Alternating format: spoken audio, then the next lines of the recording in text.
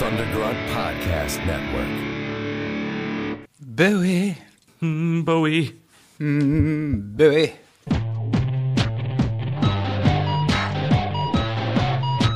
Curioso. A curioso is someone who inquires into esoteric matters. A collector of knowledge. Curioso Podcast. Where to start? Where to start with David Bowie? I think that is the that's the question. It really is. Well, here, typically you like to start at the beginning and then Come to the middle, yeah, and then when you get to the end, stop. yeah, but It's never going to happen. it's not, and I think the reason why is because David Bowie he feels like he should not have ever died, just going on forever, moving on to some other planet. Mm-hmm. Yeah. Well, when I was a kid, when I was younger, there were only a handful of people, like musicians, that that influenced me, like heavily. Yeah. And most of them were rather obscure. I mean, yeah, I liked a lot of like popular stuff too when I was growing up, but the ones that later on in life I would look back and say, yeah, it's okay to wear costumes on stage. Yeah, it's okay to try, a mouth harp with electric guitar. Yeah, it's okay to do all this kind of weird stuff because it's an expression of myself and art that I'm trying to create. Mm-hmm. And Bowie that was a big thing, growing up for me. I didn't know all of his albums. I wasn't the hugest of fans, but what he represented and what he did do in my little world, it made a huge impact. And like you said, it still doesn't feel like he'll ever leave, I don't think he will. I mean, he left behind 30 albums. Yeah. of soul, pop, and rock and roll. I mean, experimental, jazz. Some people even put it in like industrial. Well, he's gone through. Okay, yeah. So we're The getting iterations. into it, right. So he has gone through so many iterations, and he has gone in and out of every single type. Not every single type of music, but I mean, like very, very broad. Right. Spectrum. And he seems to. I read somewhere, and I'm totally going to misquote this, but they were basically saying, let me paraphrase. Mm-hmm. He puts on a costume, right, and performs on stage or in video like a person would put on a different coat. Right. And he has these different personas throughout, the decades that he's performed. Yeah. And every single one of them amazing and bizarre in their own way. Right. I mean, you look at someone like, say, Alice Cooper. Pretty much found his niche, and he grooved on that for as long as he could. Right. Kiss. They found their thing, and that's what they did. They also stopped their thing for a little while, and then went back to the thing. Right, yeah. exactly. Mm-hmm. But that was mostly because of the makeup. Right. But Bowie, he was this ever-changing, constantly evolving, some would say, quote-unquote, chameleon artist. Actor, musician, writer, director. I mean, you name it. His IMDb page is enormous. He's got over like 400 and some credits just on IMDb. Now, a lot of that is not, it's not necessarily him acting, although he did act. Yeah, yeah. I'm saying a lot of it was, music? Yeah, like his songs in movies or commercials or TV spots. That's where the bulk of it is. Right. Is that his giant oeuvre of music has made its way into almost everyday pop culture for the past, since the early 60s. Yeah. So quite a while. So I guess we'll start after our little intro there. Sorry, yeah. We were trying to figure out how to start this episode, but just the sheer volume of information and the amount of things that David Bowie did in his life, Yeah. you can't really sum it up in an hour-long episode. But we're going to try. Okay, so he was born David Robert Jones on the 8th of January, 1947, in Brixton, London, England. Let me just mention that his birthday is the 8th. Mm-hmm. And, I mean, spoiler alert, but one of the reasons why we're doing this is because he did pass away 2 days afterwards. Yes. Now, not 2 days afterwards, but I mean on the 10th. Right. Let me just say both of those straddle my birthday on the 9th. Yeah, we have that connection. You know what I mean? Nice. Just saying. Bowie's early life, he graduated Bromley Technical High School at the age of 16. And right after that, he worked as a commercial artist. One of his early bands was called Davy Jones and the Lower Third, which had like a handful of singles. Later, he actually decided to formally change his name because he didn't want to be confused with the Davy Jones in the band The Monkees. Right, yeah. I mean, which makes sense. That happens to a lot of different artists. Yeah. Especially, talking Hollywood types, I mean, you don't want to be confused, so you have to add, your middle initial or what have you, Yeah. So, or you take a surname, or you take a different surname. Mm-hmm. And he actually, from what I can understand, is he took the last name Bowie based on the American pioneer James Bowie. The Bowie knife. The James Bowie knife. Right. Yeah. And so I also want to mention that we actually have a Bowie, Maryland. Yeah. And here's the thing. When I first moved to Maryland, here in Maryland, it is pronounced Bowie. Bowie. Like Bowie. Ghost. Boo. Right. Bowie. Bowie. Yeah. And as long as I can remember, I always called it Bowie. Right. That's how it's spelled. Because it's spelled the exact same way as David Bowie. Right. And I'm Yes. not from here. I don't have your weird Maryland accent. So it's Bowie. It's either way. You can say it. Bowie. Bowie's. During his early life, he spent several weeks at a Scottish Buddhist monastery. Then he spent time studying mime. Right. Well, you can't. Nobody can see you doing that, Joe. Damn it. Mime doesn't work for podcasting. Yeah, but so he also, at one point in time, he was miming for Tyrannosaurus Rex, which eventually became T-Rex. Right. Right? He was opening up their shows while they were like tuning guitars and stuff like that by miming. Could you imagine that now? I mean, like I've been asked to perform with bands before, and like Yeah. I've come up and performed while they're like tuning, which is the most annoying thing in the world. Yeah. But yeah, to mime while people are like ping ping ping ping. It was the ping, 60s, man. Everything was crazy. You got to have some mime. Gotta have some mime. Okay, as much as I joke around about that, mime is a serious like a serious clowning technique. Right. You know what I mean? And a lot of people When you say it that way, it doesn't make it sound serious. but it is. I know, It's- but you say it's a serious clowning. clowning is serious business, Joe. I know. Just the way you phrased it makes it sound kind of clowny. Well, it's clowns are funny, but the point Yes. is that clowning is An art form. an art form, Right. And Technique. mime is a part of that. Yes. Yeah, and it takes a lot of technique and know-how to do it. Uh-huh. Yeah, and I have respect for mimes and clowns and Yes. that sort of thing. Yes. You know, I dated a girl. Her mom was a clown. really? Seriously. Well, Yeah. I mean, was she a birthday party clown? I or was believe- she like a real like Ringling Brothers No, clown? she was a birthday party clown. Oh, okay. But I always wanted to get into her pants. not her mom's pants, her mom's clown pants. Right. Just because I was like, I want to put your And pants the on. squeaky shoes. Uh-huh.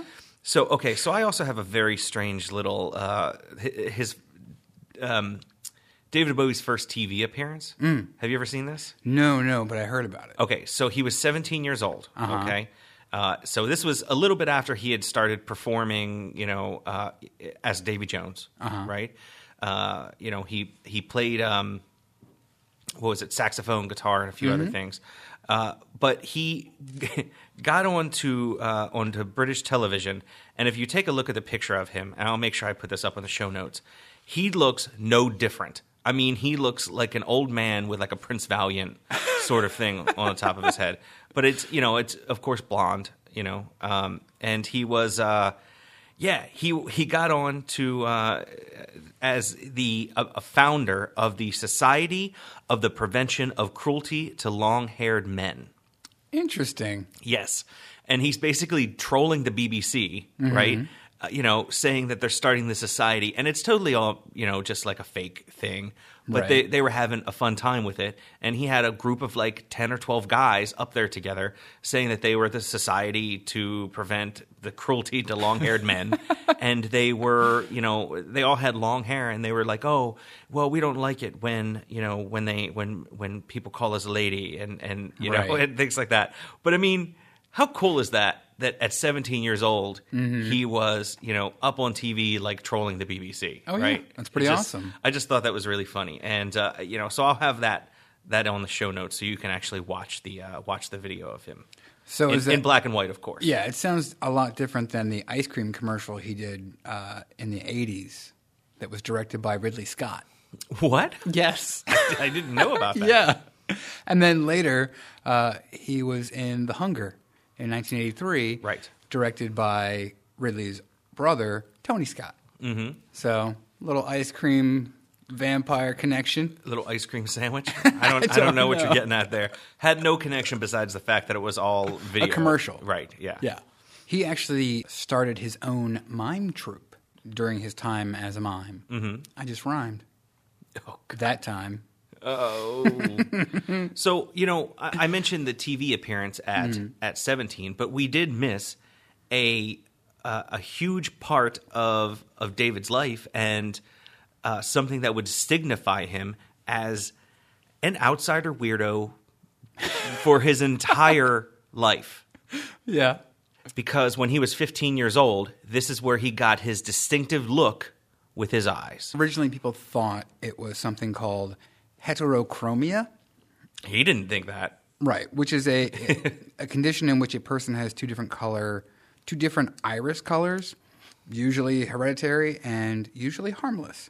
The condition is, in fact, more common in dogs, cats, and horses, and heterochromia can be expressed as two outright different colors, completely two different colors. Now, I've seen that plenty of times with dogs where they'll have Right. one blue eye and one brown eye or something like that. And a lot of people thought that that's what he had. But in Bowie's case, it was a product not of genes, but like you said, when he was 15, apparently he got into a fight, got sucked in the eye, and it did permanent damage. Yes, so his friend George Underwood was supposed to go on a date with a Bromley Tech classmate, Carol Goldsmith. But Bowie told him that she was going to cancel because he wanted to go out with her. And when Underwood found out that his friend had lied, he slugged him and he accidentally scratched his eyeball. Oof. And the injury paralyzed the muscles that contracted his left pupil, so it became completely and permanently dilated. And Bowie had said, it left me with a wonky sense of perception. Is this good? It's close. Is this as good as it's going to get? Go for it. Be like This was in a book that Bowie be had like written. Bowie in full costume on stage and just go for it. When I'm driving, for instance, cars don't come towards me; they just get bigger.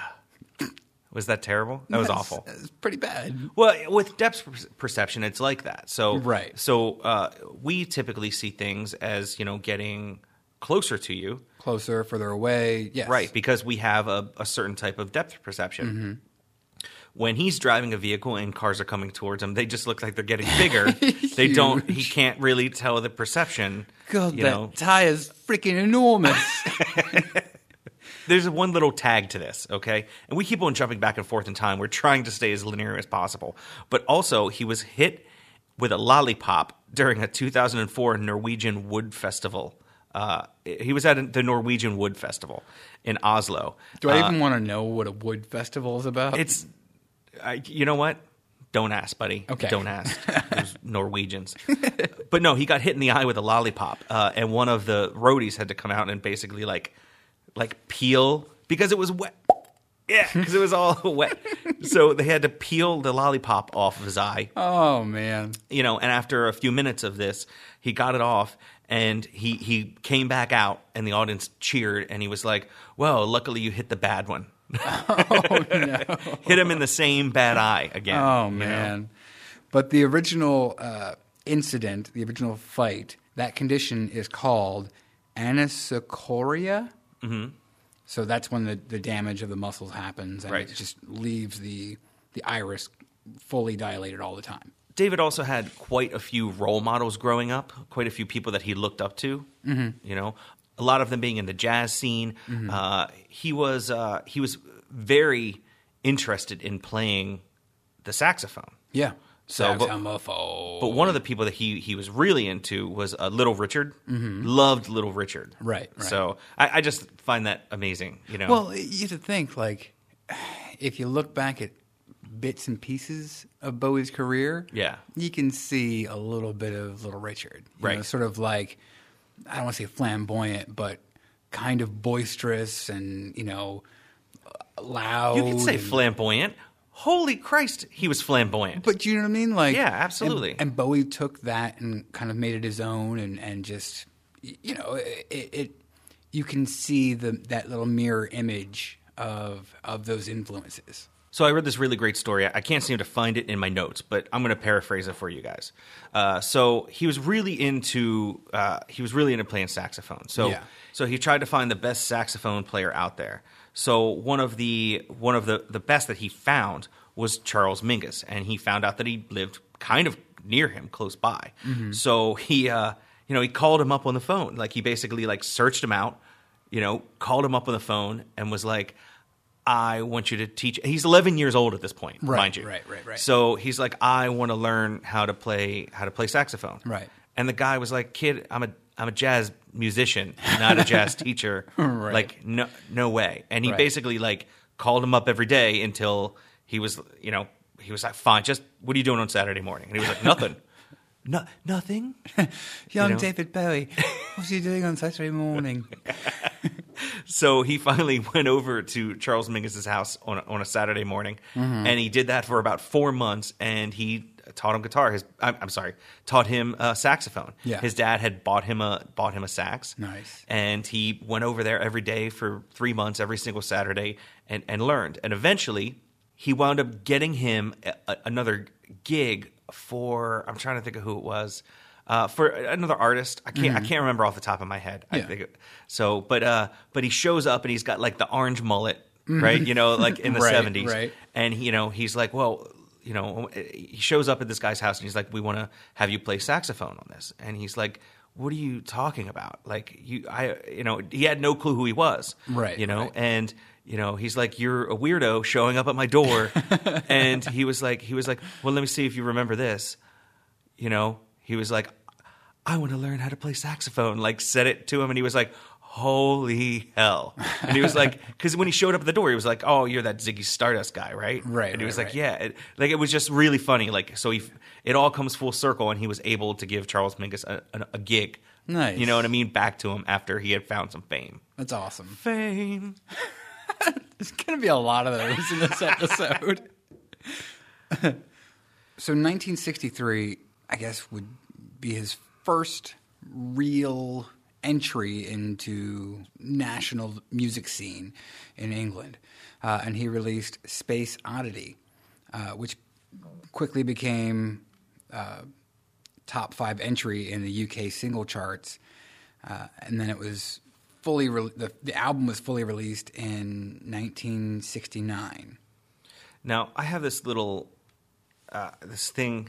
It's actually like a listicle, right? Mm-hmm. And I absolutely hate listicles, but this is basically all about Bowie's different personas throughout Yeah, time. yeah. So at this point in time, we are in the whimsical singer-songwriter phase. You're talking the early 60s stuff, right? Yeah, sort of like the folksy, Herman's haircut, Right. acoustic guitar, psychedelica. Bob Dylan-y. Right. Yeah. And that's when he came out with Space Odyssey. Right. Oddity. That's what I said, Space Oddity. No, you didn't. What did I say? Odyssey. I said Space Oddity. Did you? Yeah. I don't know. I'll have to rewind the tape and find out. When the album fully gets fleshed out, it's changed a bit from his first inception of it, and it's a little more rocky by the time the album actually comes out. I don't want to say rock and roll, but it was a little bit more rockin'. Mm-hmm. Well, I mean, he was, it was the 60s. He was dabbling in the psychedelica, you know? Psychedelica. The psychedelica.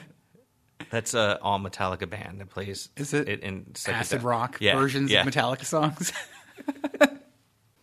Okay, so since we're a little bit past the singer-songwriter, which, by the way, Space Oddity is probably one of my absolute favorite songs by him. Yeah. And I know it's one of his, very first songs, but apparently BBC had also used that when they were showing the moon landing. Yeah. Right? So, when man was finally going to the moon and they were showing the Americans getting there first, they played, David Bowie's Space Oddity in the background. Yeah. So, I mean, how cool is that? Like, literally his entire nation heard it. I also wanted to mention that at some point in time, there was a bit of a rivalry because he had written that song and it was kind of such a big deal that someone else wrote a song that kind of had a lot of the same tones. Okay, is this like a Vanilla Ice and Queen? No, issue? not quite as bad as that. Okay, but just a little artist called Elton John wrote a song called Rocket Man. And apparently there was a rivalry between the two. Oh. Now, I've also heard that there was a point in time where they used to hang out and go to the club together and talk about music, and that they were actually friends before Elton John became Elton John. Okay. But then I've heard also that they didn't like each other very much because David had a problem with him because of Rocket Man, and he felt that it was a ripoff. Yeah, I mean, and I know... I'm just not sure which one it actually is. Yeah, or whether it's both. Well, I mean, during like the 70s to the 80s, Bowie was friends with Freddie Mercury, who was also friends with Elton John. Right. So, it's kind of like you're all in the same kind of school, Yeah. You're going to see each other in the halls. You're all British rock stars. Exactly. Yeah. Exactly. So they probably knew of each other, probably were cordial. Yeah. Maybe, went out and hung out a few times. Maybe there was some publicity, sort of, shunning. It's my song. No, that's my song. No, it's my song. Whatever. Yeah. Yeah, I don't know. I think they're probably at least friendly to each other. Right. So then after that, we move into the man who sold the world kind of persona. Mm-hmm. Did I mention that there's 12 of these? 12 different personas that he's really kind of... It's like Christmas. Right. Yeah. So the man who sold the world persona is really when he moved on from being that singer-songwriter, and then he started wearing dresses. Yeah. Like straight up dresses. Oh, yeah, like you do. As he was performing, as he would go out. Yeah. He was just... And I just think that's... You got to remember, he was also about as shapely as this marker. Very stick-thin. Yeah. No curves. He can get away with wearing a nice, evening gown. And pull it off. Because, it was fucking David Bowie. Yeah. So the next persona of the Bowie would be probably his most breakout. I would say in the music world, iconic. Yeah. And that would be the Ziggy Stardust persona. Yes. And this is when he really started donning like the orange mullet. Well, I guess that's really when he started it. The orange mullet. You're talking, 1971, 72 is when that exploded. And, I mean, this is really like the beginnings of glam rock, right? Yes. There are still hints of folkiness. Mm-hmm. There are hints of jazz and, of course, rock and roll. But then there's also this weird undertone of, rhythmic, funky disco.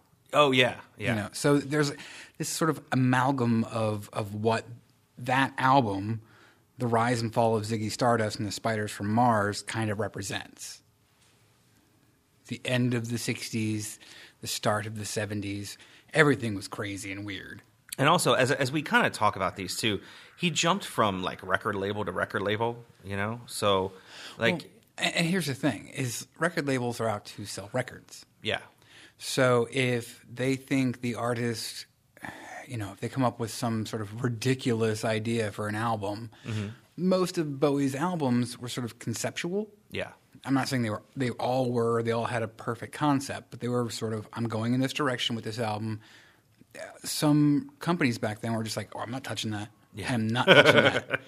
And plus, there was also, you didn't have big, giant, long contracts back then. Yeah. So you could kind of shop it around the next time you wanted a contract. Again, this is in a very weird time in music history. Mm-hmm. So you can kind of, mess around with things and move things around. But yeah, he did kind of pop around all over the place when it came to record labels. Right. So this Ziggy Stardust persona is actually, not only Ziggy Stardust and the Spiders from Mars. So the Spiders from Mars were the backing band. Right. So Ziggy Stardust was the front. Mm-hmm. And, he was still David Bowie.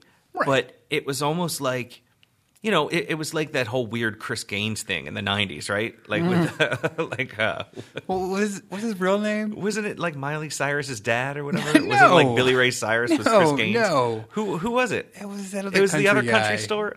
Store? Country store. You know what I'm saying? Exactly, that guy. But yes, very, very similar. Right. So he had this weird like concept thing where he was Ziggy Stardust, and he was a rock star he was an alien rock star, basically. Right. He was, a rock star from Mars that came here and played rock and roll. Yeah. I really want like a comic book of this. Yeah, no, it's like a Ralph Bakshi, animated cartoon come to life. You know what I mean? Mm-hmm. I think that's where I get a lot of stuff from, like the old heavy metal magazines. Yeah. Like the comic heavy metal. Mm-hmm. It's kind of off the wall. It's out there. But the cool thing is it is super visual, and the songs kind of would emulate the visuals as well. So, a few of the things also, not only did he have like the iconic like orange mullet, but he used a lot of makeup during this time. Yep. Right? A lot of the time he would be painting like this, I don't even know, like the circle on his forehead. Like, I guess maybe that is supposed to represent Mars. Yeah, or his third eye, or any number of things. So a lot of glitter, a lot of lipstick. Yep. Right? You know what I mean? Lots of platforms and high heels. Right. Yeah. A lot of spandex, one-piece suits. I think he didn't really get into like the platforms and stuff like that. I think he was still in a lot of like dresses and stuff like that. He was still wearing high heels. Yeah, but it wasn't. Not like stilettos. I'm talking like, a chunky platform high heel. A chunky heel. Yeah. So, but it was really strange. So at one point, after his world tour with Ziggy Stardust and the Spiders from Mars, he basically, without any kind of speaking with his band ahead of time, the very, very last show, he basically decided that he was going to quit, and he said that he was not going to tour anymore. Right. He said it as Ziggy. Oh, yeah, He's yeah. This is going to be our last show. Mm-hmm. This is it. Right. Thank you very much. Good night. Right. Yeah, that was in 1973. But, during this time, he was also producing albums for Lou Reed, Iggy Pop. Mm-hmm. He was spending some time with Mick Jagger and Keith Richards, right? Performing with them. He also did, I believe he did a song for Mott the Hoople. Mm-hmm. All that to say, that era of Bowie, there was a lot of crazy stuff that happened. One of the things was Bowie would strip down to a sumo wrestling loincloth and or simulate oral sex with the guitarist on stage. So, kind of fun stuff, I guess.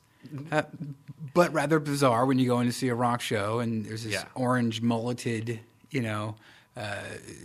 skinny young guy on stage running around and pretending to flatiate the guitarist. Well, he also actually, there was at one point in time he did was it a Rolling Stone article that he basically came out and said that he was gay? Mm-hmm. It's funny. Many years later, I believe he did another interview. Yeah.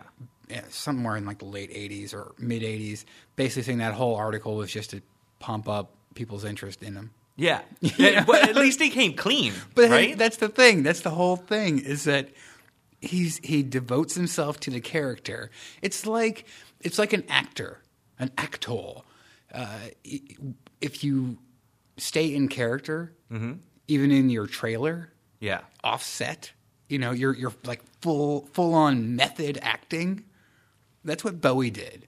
At least that's what it feels like he did. It feels like he wrote a character, or designed a character in his head and the visuals for that said character, and then he lived it. He executed it right. Yeah. With gusto. Yeah. Yeah. He really lived the embodiment at that. I think during during the 70s, he really lived the embodiment of fake it till you make it. Right. He was like, I'm just going to just keep on doing this. Right. This person. I think also the drugs may have helped. Yeah. Well, that's yeah. So he's also done some interviews saying that during that time period when he was Ziggy Stardust, right. That he had tried a few things. He had tried some smack. He had tried some whack. So a few other things. But it was really, what he really liked were uppers. Yes. Because he didn't like to be slowed down. Yeah. So but it wasn't until a little bit later where it really became a huge problem. But that's something that plagues a lot of rock stars. Oh, a lot of not just rock stars, but movie stars and TV stars and artists, and I think anybody who is in either the limelight or who has a lot of pressure to perform a duty or a skill for other people's enjoyment. I think there is a huge, giant amount of pressure on that person. And in those worlds, it's kind of, I don't want to say normal, but it's just very, very easy, to get involved with those things. Yeah. And especially in like late 60s, 70s, and 80s. That was, it's still an issue today, but back then. But I think that it was, kind of like not necessarily new on the scene. During the 40s and 50s, there was coke and, other things around. But I think it was, I think it wasn't like the serious partying that you think of when you think of the, you know what I mean? Right. Hard drugs just all over the place, like Studio 54 kind of stuff. That, you know what I mean, dude? Right? Probably pretty close. Yeah, but I'm saying like that's the kind of stuff where that you think of that Bowie would probably be at, and enjoying himself at. Right. So the next persona would be Aladdin Sane. Mm-hmm. And, of course, this is the iconic Bowie. Now, he still did keep the same mullet, yes. like orange mullet or bright red mullet. But this... And if you don't know what a mullet is, it is partying... It's an ape drape. Yeah, I always call it a schlong. Yeah. So it's a short and long, a schlong. Yeah. Or, business up front, party in the back. Mm-hmm. A beaver paddle. A beaver paddle? A beaver paddle. Yeah. Interesting. A Camaro cut. Camaro cut. Business in the front, party in the back. See? Canadian passport. An El Camino. Hockey hair. A Kentucky waterfall. A Missouri compromise. A mud flap. A neck warmer. A ranchero. An achy breaky bad mistakey. A soccer rocker. A squirrel pelt. A Tennessee top hat. This isn't the mullet episode. And a yep nope. Yep nope. I'm sticking with the schlong. Basically, most of your head is crew cut or short cropped, but the back part of your scalp, your cowl area, your crown, has a nice elongated piece or chunk of hair. Also with the Aladdin Sane, yeah. So he definitely had the mullet, but he also had the so Aladdin Sane is a pun on a lad insane. Yes. Right. So you have the whole pun idea, but then you Right. also have the lightning bolt, the iconic lightning bolt going across his face, breaking it in half. Right.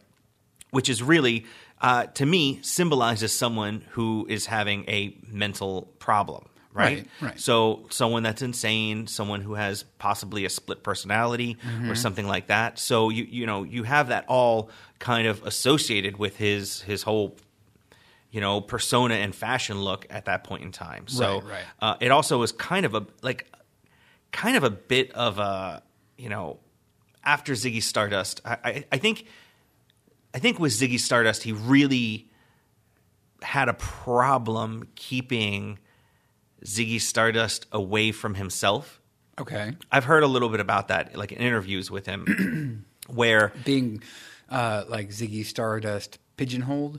just like you said, when you stay like that in the trailer and you stay like that, You're at full home on- in yeah, the you're tub, method acting. eventually it becomes a part of you and stays a part of you. Okay. And I think he had a really hard time breaking away from that, which is why he Right. decided at the end of the show, their very last show of that tour in 73. This persona is done. I'm done. He was like, I cannot do this anymore. I Right. cannot be Ziggy Stardust anymore. Right. And that's when he broke up. But he still had that persona in him, which is why he kind of created Aladdin Sane and performed as that next, because it was still a part of that, but it was the break that he needed. Right, Where he right. didn't have to be Ziggy Stardust all the time, and he could go back to being David Bowie, but he needed a transitional period. Well, I just want to also say that's also when he did Pinups, which was yes. it was an all covers album. Yeah. So also as kind of like a part of that was in 74, he did Diamond Dogs, and he a lot of the time had the persona of Halloween Jack. Yeah. Which a lot of people consider that like a part of Aladdin Sane and things like that. But he actually was kind of, I think he was trying to come up with a play. Yeah, based on George Orwell's 1984 the novel. Yeah. So Yeah. he was planning on, being Halloween Jack in that. And it never really came to Yeah, fruition. something he couldn't get the licensing or something to do a lot of the character stuff from the book, so it kind of just fell to the wayside. Right. And I always found this kind of strange with the Halloween Jack persona is that he wore an eye patch during this, but he wore it over his good eye. Yeah, Which means he's trying to look out of his bad eye, Right. And I actually watched like a Top of the Pops, which is like a British. It's like a British VH1. Yeah, well, I mean, it's just a show. Yeah. So it's it's a British like American bandstand, Okay. right? Yeah. Like you know what I mean? During Soul Train, American Bandstand. right? So but I mean, Soul Train has a very distinct difference. Yeah, I And know. We'll get to that a little bit But later they on. played a lot of popular hits. Right. Yeah. So, so he was playing on that as in his Halloween Jack persona, big, huge hoop earring in his ear, looking Yeah, very like a much like a pirate. pirate. Yeah. like a some kind of strange. Swashbuckler. Yeah. So, but he has a guitar. And he kind of sort of pretends to play it some of the time. Yeah. And then eventually just stops and like kind of twirls it around and is using it as a prop. Yeah. Which is really funny because in most of those TV shows, they don't actually play. They just like lip sync to the music on most of these TV Elvis shows. did it. I mean, tons of people did Yeah. it in that era. Yeah, but I just think it's really funny. There comes like a time eventually where people are just like, look, if I'm not actually going to play it, then I'm not going to play it. Like, yeah, I'm just gonna mess with the damn thing. Yeah. So Joe comes in the persona that you were talking about, that you wanted to get into 20 minutes ago, and I stopped you because I had to pop Halloween Jack into there. That's all right. It's all right. Is the Thin White Duke. Yes. Now this is the one where he really started to get into soul. Mm-hmm. This is when he very started funky. Yeah. Very. I don't even know how to describe it, but yeah, very funky, very soul oriented. Kind of losing a little bit of the rock and roll. Yeah, edge. And this is when he came out with Young Americans and Station Young to Station, Americans. which is another one of my favorite Yeah. songs. Absolutely. But It's great because every single I can go through the list of albums. Yeah. And there's at least 2 or 3 songs on every single album. And I'm like, oh man, that's it's a great song. It's a great song. An absolute classic. Yeah. But this was he actually coined a term called plastic soul, which is what he liked to call this music. So it wasn't pure soul. I mean, Right. this was a white boy playing, and singing soul music. So he called it plastic soul. Right. So during this time period, he was also on, and you had just mentioned this, he was on Soul Train. Now, he wasn't the very first white artist to be on Soul Train. Right. The very first one was actually Elton John a few months before, but it was still... Darn that Elton John. but it was still a very groundbreaking thing, Yes. for a white person to show up with his very strawberry blonde, and a tight suit on, Right. and show up, and he actually sung "Fame." That is the perfect song to sing. Absolutely. For Soul Train. Right. Yeah. So, and it has like a little bit of that kind of, it has a lot of that funk to it. Yes, it does. And it has like maybe a little bit of disco, you know what I mean? Yeah, Up well, you're in there talking a little bit. By then, what, 1974, 75? Yeah. You're in the midst. You're deep in the midst of disco. Right. Yeah. So, but also during this time, a lot of people call the Thin White Duke period the lots of cocaine period. That too, yes. So this is when it went from being, kind of a party drug to really being more of like a, kind of a way of life during the 70s. Yeah, I mean, he overdosed several times during the year of 1976 from coke. He got very, very, very skinny and in turn got, kind of scared and really sick. Yeah, this was also a time period where he had a better known R&B singer, Luther Vandross, and he was he was on Fame, Right. And it was his very first ever #1 single in the U.S. Nice. He was also in his first feature-length film, The Man Who Fell to Earth, the same year, 1976. I personally have only seen bits and pieces of it. Never actually sat down to watch the whole thing.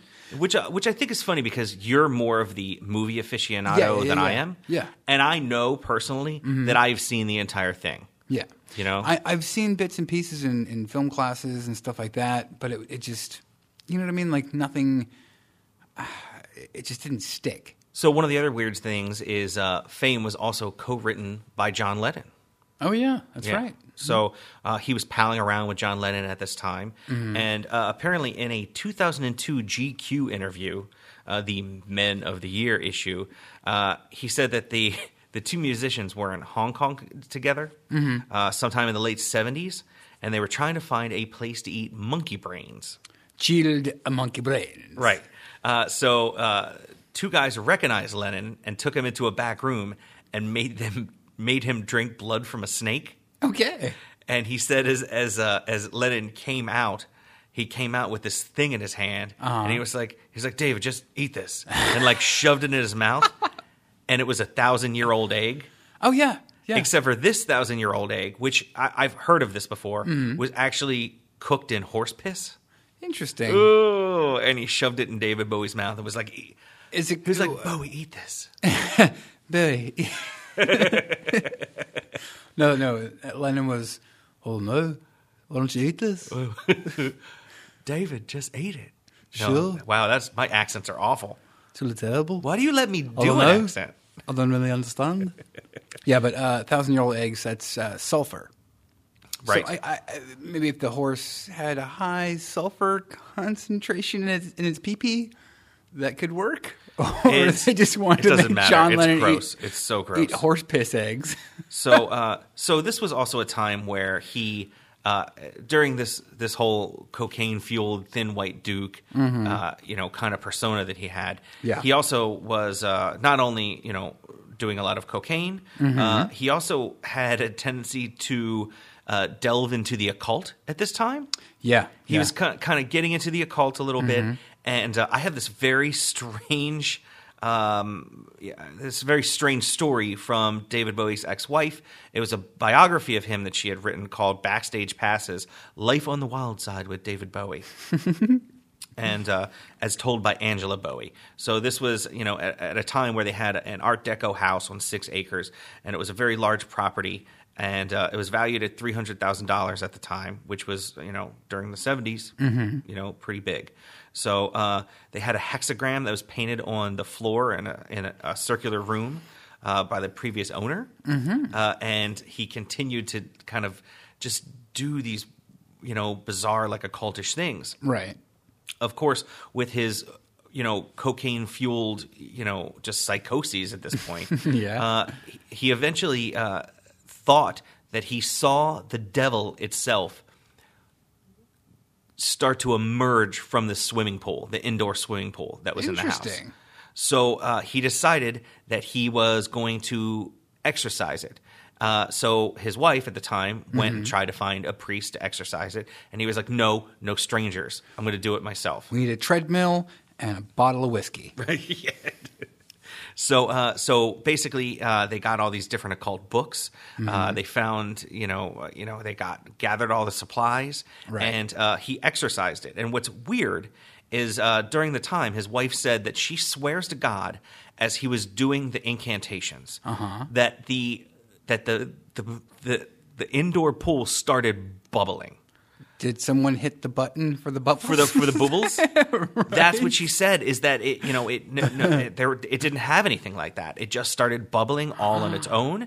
Yeah, it was. It looked like something was thrashing inside the pool.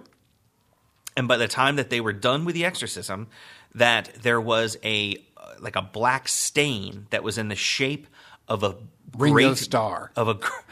No, it was like a stain that was in the shape of a great beast. And she says that they eventually sold the house, and no matter how many times that it's been painted, apparently that stain, that shadow on the very bottom of the pool is still there to this day. Ooh. Isn't that weird? A little haunting. That's a little history goes bump for you in the middle of our podcast. Right there. That's great. So, but isn't that cool? Like, I mean.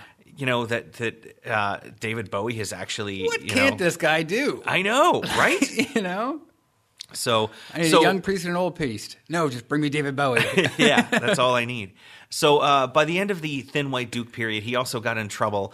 He was doing way too much cocaine. He was having way too many problems, and he decided that he was going to try and get away from it in L.A., and he moved back to London. Right. So during this time when he moved back to London, apparently because of his what was going on with him at the time, he also started getting really heavily into the kind of like the Aryan ideals, right? Yeah, a little Hitler praising, right? Yes. Yeah. He had said a few things about like Hitler being one of the first rock stars, right? He also got caught going through where was it? He got caught going through a border crossing with some Nazi paraphernalia. And then also when he went back to London, he apparently gave the crowd some Sieg Heils. God. Yeah. Right. I mean, and it was a serious weird stain on his persona. Yeah, Bowie was quoted in Stockholm as saying that Britain could benefit from a fascist leader. Right. And I genuinely think that this was from all the strange paranoia and everything. And this was only shortly after he had been on Soul Train. Right. And he always, he was always very much about, at one point during like the 80s, he wound up like fighting with one of the VJs about the fact that they didn't have any black artists on there at all whatsoever. Right. So, he got into, an outright argument, on MTV while they were interviewing him, about the fact they didn't have any black artists. And it wasn't until several months after that Michael Jackson was put on and he broke the color barrier on MTV. Right. And I can't assume anything. Yeah. Especially if it was a drug-fueled haze that he was in when he was doing that whole, Hitler praising. Right. But I don't think he meant it in a malicious way. Or even if he did, maybe he was just confused at the time because he seems to have really come back and fought against that. So he moved back to London in order to try to clean up, to sober up. And apparently it didn't do very well in London, so he actually moved to Switzerland. Well, he moved to Switzerland in 1976, north of Lake Geneva. Well, he might have, but then he eventually relocated to Berlin, and then he started hanging out with Brian Eno there. He moved in with Brian Eno in Berlin, and then they started making music together. Yeah. And during that same period, he was still working with Iggy Pop, Tony Visconti, who was a longtime producer for Bowie. And this was considered the Man Who Fell to Earth period. Right.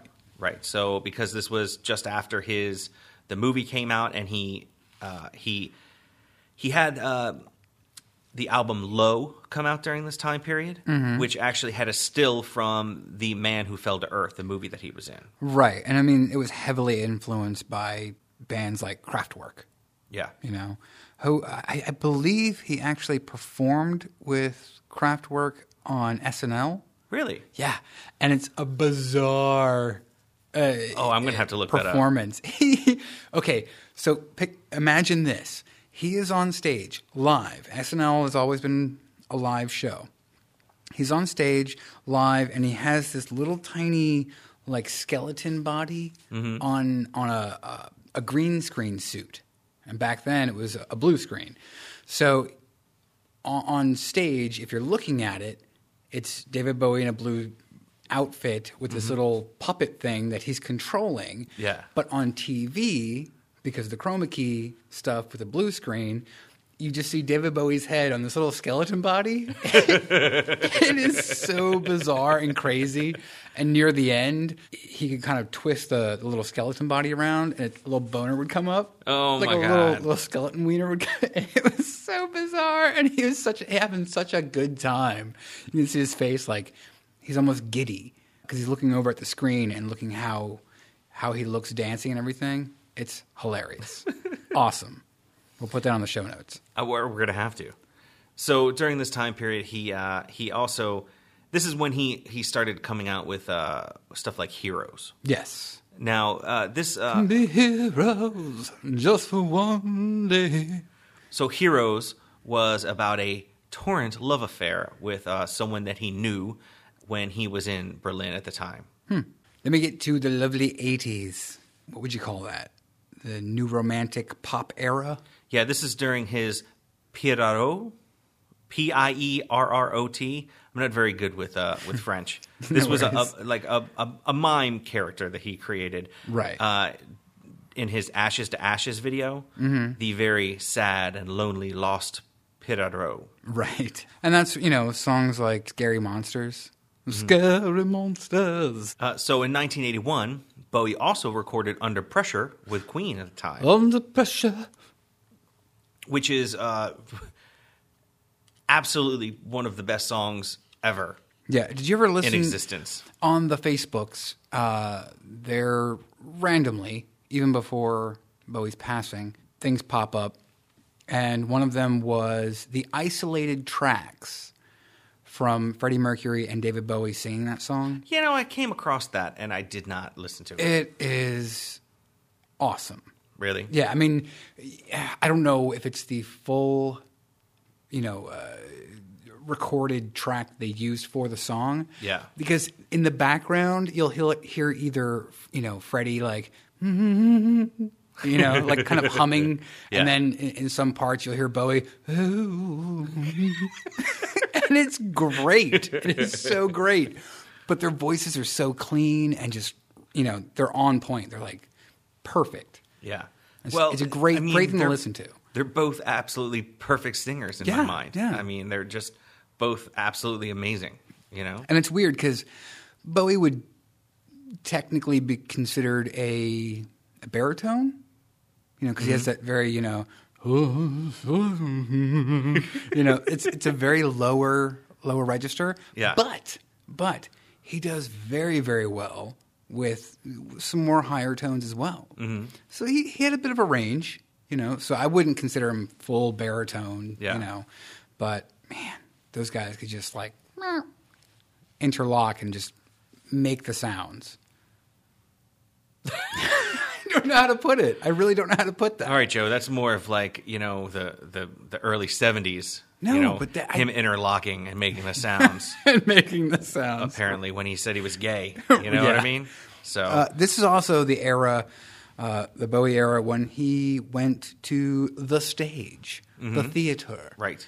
And he portrayed a person that we have talked about on several episodes, the Elephant Man. Right. Joseph Merrick, the Elephant Man. Yeah. So also in 1983, he came out with the album Let's Dance. Let's dance. Put on your red shoes and dance the blues. And he had his world-encompassing Serious Moonlight tour. So he, you know, Serious Moonlight. which all great songs.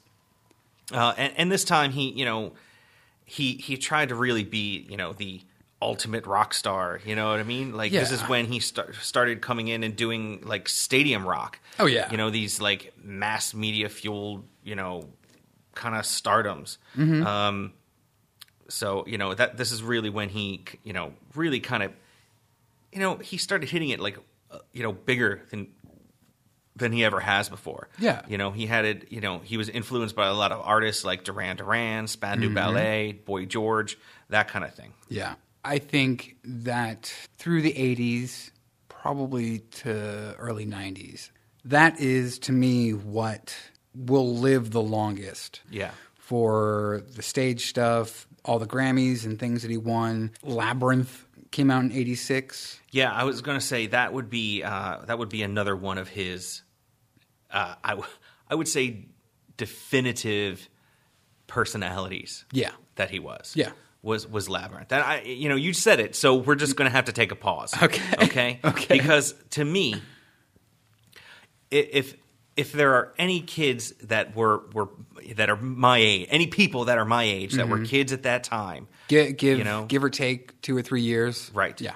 You know, Jareth the Goblin King was definitely your entry to David Bowie. Oh, yeah. Right? And David Bowie's Package and Muppets and Jennifer Connelly. Well- and just an amazing Jim Henson-fueled ride. Right. That was a complete bomb at the box office. Yeah, it was terrible at the theater. It totally bombed, completely bombed.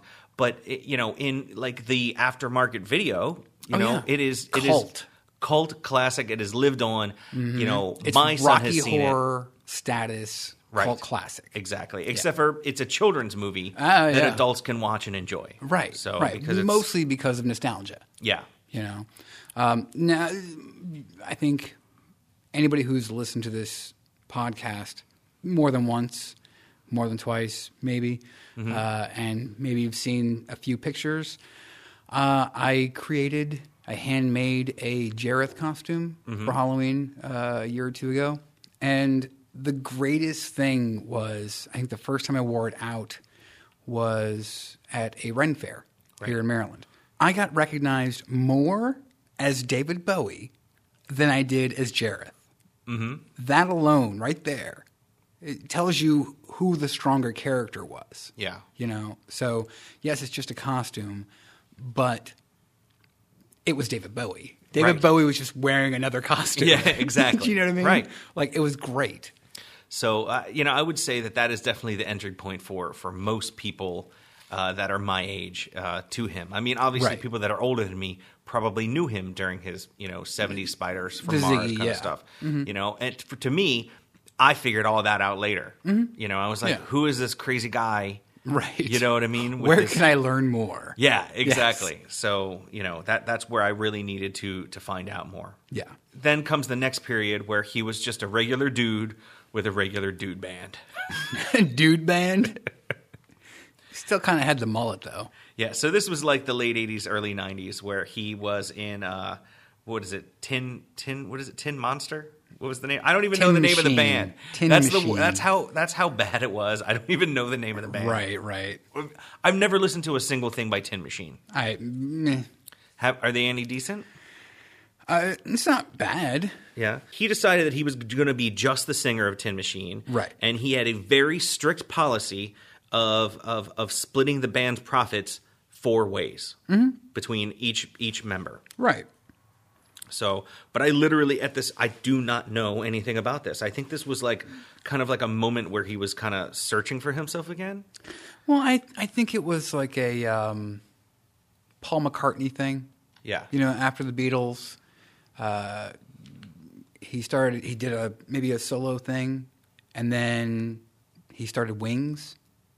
Yeah. And Wings was all right, but it was never the same. Do you know what I mean? Yeah. And I think after Wings broke up, he was Paul McCartney again. Right. And we're like, oh, hey, there he is. So I think that's what Bowie did. It's like, okay, let me branch out and try something else. Mm-hmm.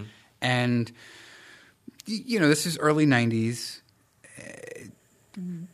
Influenced a lot by early synth pop, the sort of precursors to industrial and techno and things like that, but still with the sort of David Bowie soul funk.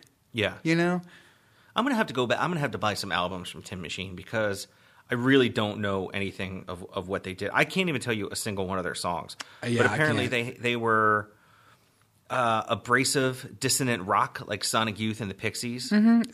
They were on EMI. Okay. Which I'm a huge fan of the Pixies. Right. I kind of like Sonic Youth, a couple of their songs. Yeah. You know what I mean? So I would imagine that if I went back and listened to Tin Machine, I might like some of it. probably. But that's where you get into the real electronic period of Bowie's stuff is from, I would say, 92 to about 98. Yeah, so this is like the mid to late 90s where he was the outsider, Okay. right? Mm-hmm. This is his one of his getting into the later personas, Right. the outsider. And this is when he kind of started to grow the goatee and he had the short little spiky hair. Yeah. You know what I mean? Yeah. So, but this was also when he would have like the crazy spiky hair and the Union Jack jacket, you know? Mm-hmm. But this was also a time period where he, got to be friends with Trent Reznor, Yep. right? And one of an iconic video for me, growing up during the 90s was Afraid of Americans, Yes. where So- he's being chased through the streets by Trent Reznor. Yeah. Right? I love that. That's I love kind that of like song. a nightmare. Yeah. Yeah, kind of, yeah. Which we actually have a handful of friends that saw Bowie on that tour. Right. And with Nine Inch Nails. yeah, and they co-headlined. So, they went back and forth between, Nine Inch Nails and Bowie headlining the tour. Right. And then I've seen some videos where Trent would join Bowie on stage for a handful of Bowie songs and vice versa. Yeah. Kind of interesting, kind of neat, because they both have completely different singing styles. Yeah. Then we get to late 90s and to the 2000s. This is sort of the, I guess, Renaissance maybe you could say, the sort of neo-classic Bowie. Yeah, in fact, there was at one point in time, I think in 2004, he had a health scare where he wound up having like a small heart attack. Yeah. So, I mean, he's not without, finally we're starting to get to the point where he actually has a little bit of a little, like he might be starting to get a little bit of health problems. Well, I mean, he gave up his 50 cigarette a day smoking habit in 2004. Really? Yeah. Was that because of the heart attack?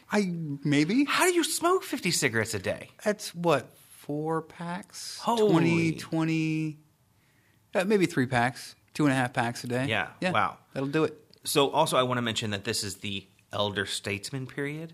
Ooh, elder Of statesman. Bowie? Hello. Yeah, this is his Elder statesman suave, Bowie, yeah. long-haired Soho resident. This is really where he was, like a New York resident when Yes, he, yeah.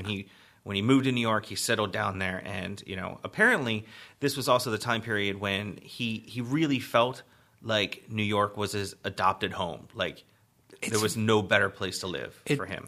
It is very similar to London in many ways. The diversity, the craziness. You know what I mean? Yeah. It's very similar. So I can see a transplant from London, kind of feeling that New York was a second home. Yeah. Late 90s, 1999, he created the soundtrack for Omicron, Oh, the yeah. video game. Yeah. So I saw some of the video from this, and it is totally David Bowie's blue face in the middle of this video game. Yeah, it's he crazy. did but not only he didn't just do the soundtrack. I mean, he did a lot of the voicing. Oh, for yeah, it, yeah. I love that he even touched video games. Oh, he also another first. He was on the cutting edge with the first ever downloaded song distributed through the internet in 1996. Yep. A song called "Telling Lies," with 350,000 Americans downloading a copy. Wow. I mean, he was on the edge like his entire life. Did you ever see Velvet Goldmine? No. Came out in 1998.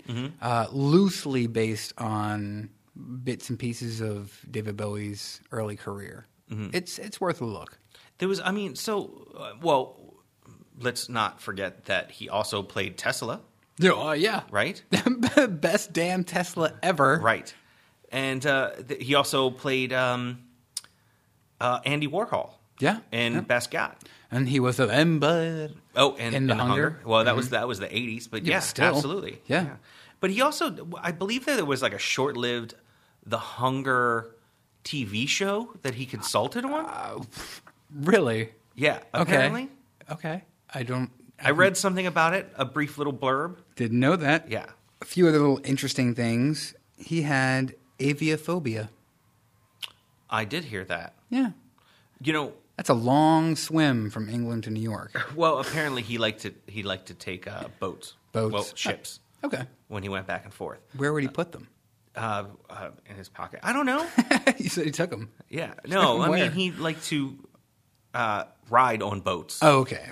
Gotcha. So he was also in New York during September 11th, and he showed his support for his adopted city by performing a short set at the Concert for New York City at Madison Square Garden. Oh, wow. Also, Simon and Garfunkel were there, and he did a rendition of Heroes, and all the proceeds to that went to helping out New York. Nice. Yeah, and the cleanup.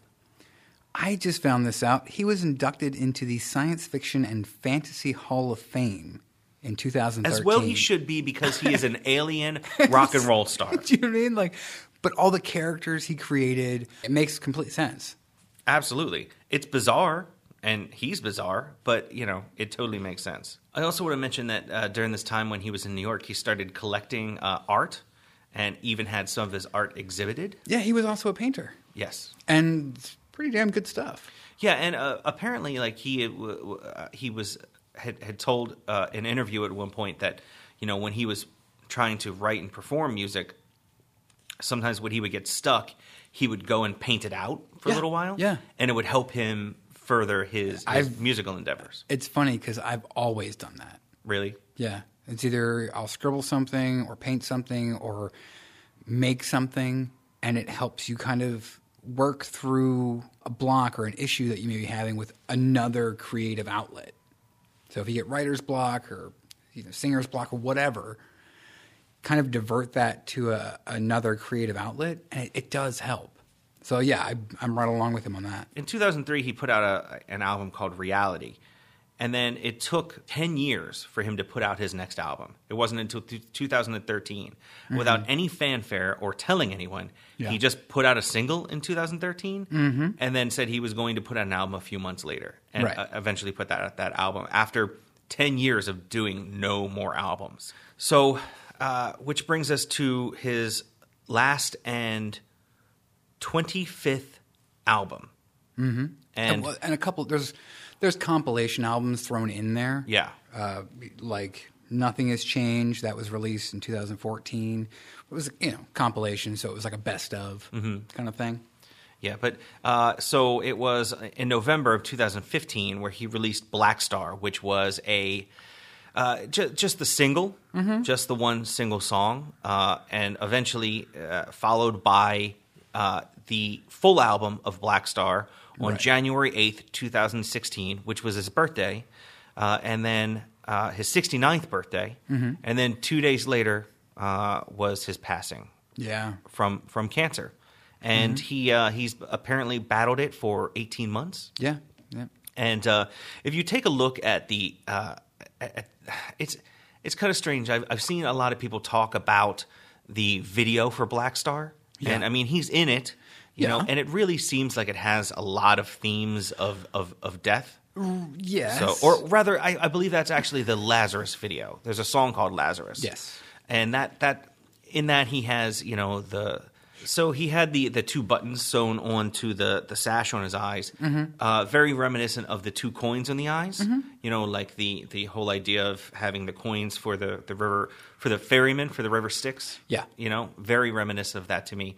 Also, some strange demon creature under the bed, and he's kind of floating off the bed like he's, moving up to the heavens. So a lot of people think that this video really was kind of like his swan song, like his the outfit that he wears, that horizontal stripy thing. Right. It's almost the same exact outfit from the movie Man That Fell to Earth that he wore in that movie. Yeah. So there's a lot of callbacks. There's a lot of references. There's a lot of people are speculating all over the place with that video. Yeah, and I think, he's an artist and he's creating art, and I think, that someone that knew that, his death was imminent, he wanted to give something to us that, that was about his passing. Right. So kind of encompassing all that is Bowie. Right. Bowie. Bowie. It's pretty freaky, man. So let's try to end on kind of a light note, Joe. So, of course, the Bowie thing that we keep on doing was from Flight of the Conchords. Yes. They had a TV show, also an album, where they spoofed Bowie and all of his incarnations. How many Bowies? It's one of my favorite things I've ever done. It's a Bowie. But yeah, that is one of the... Do you have many outfits out there, Bowie? Or do you have several changes? Oh, it's so good. Yeah. So, but also, Bowie was also spoofed as the sovereign of the Guild of Calamitous Intent. Okay. Have you ever seen The Venture Brothers? Dr. Venture! Right. Yeah. So the Guild of Calamitous Intent is a evil group. Yeah. That is, they're basically against all the heroes and super scientists. And so he is the leader of that group called the Sovereign. And of course, he has a few, I believe, like a few minions, and one of them being Iggy Pop. Right, and he's shirtless the whole time. Perfect, covered in peanut butter. Yeah. So the other bodyguard was Klaus Nomi, and he was a German performer. So he was just very bizarre character, which we probably aren't going to cover. But I just wanted to mention that's who the other bodyguard was for the Sovereign besides Iggy Pop. And I looked at his IMDb page. Like I said, it is riddled with countless things that he's done. But some of the fun things are just some personal quotes. And he was asked if he liked dancing. And he plainly says, I hate dancing. God, it's stupid. It's great. I've reinvented my image so many times that I'm in denial that I was originally an overweight Korean woman. What? Yeah. Did I think I showed you or sent you the link for very, very early, I want to say like mid 80s. He was in the studio recording stuff, and he just decided to do a bunch of impressions. Mm-hmm. Yes. And like he basically does impressions of like Tom Waits. He's not nearly as gravelly as Waitsy is, but his Iggy Pop and his Lou Reed are almost spot on. They're awesome. And he's giggling and having a good time, and it's just, it shows you a little bit of character, you know, that he had. One of my other favorite quotes is, you think that a rock star being married to a supermodel would be one of the greatest things in the world. It is. Yeah, so he had several marriages too, but yeah, one of them was to Iman, the supermodel. Mm-hmm. So yeah, and I believe she wrote a book about their life and their love story. I could just go on and on and on about Bowie. You know, there are so many pop references. When he played himself in Zoolander, for the walk-off, the two fashion models. The guy, I mean, he won a bajillion awards.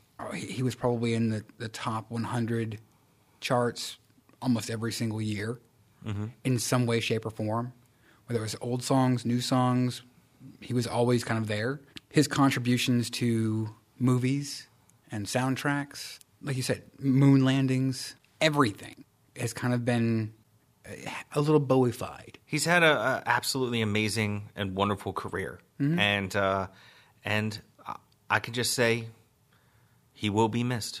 Yeah. And I mean, I can only speak from my one experience dressing up in a part of Bowie's world from the Labyrinth costume and just feeling the sort of adoration and love just for the character and David Bowie, you know? And yeah, it's me walking around in the costume, but man, that guy, he touched so many different people's lives, you know, in so many different ways.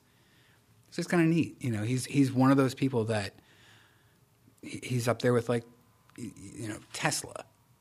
You know, he played Tesla. He's one of those people that you know him, you know of him, you know his work, and it's pervasive throughout our culture and countless others. And the world is better for it. Rest in peace, David Bowie. Thanks for joining us, Curiosos. Thank you for listening to the Curioso Podcast. You can tweet us at Curioso Podcast. You can email us feedback@thecurioso.com. You can Facebook us, facebook.com/The Curioso Podcast. Check out our merchandise on Zazzle.com/Curioso Podcast. You can also check out our videos, youtube.com/Curioso Podcast. On the left-hand side of thecurioso.com, you can help support the show by clicking on our donate link. And if you're a real Curioso, we need you to go on and give us a great 5-star review on iTunes. It will help us get more listeners, and it'll make you feel good about yourself.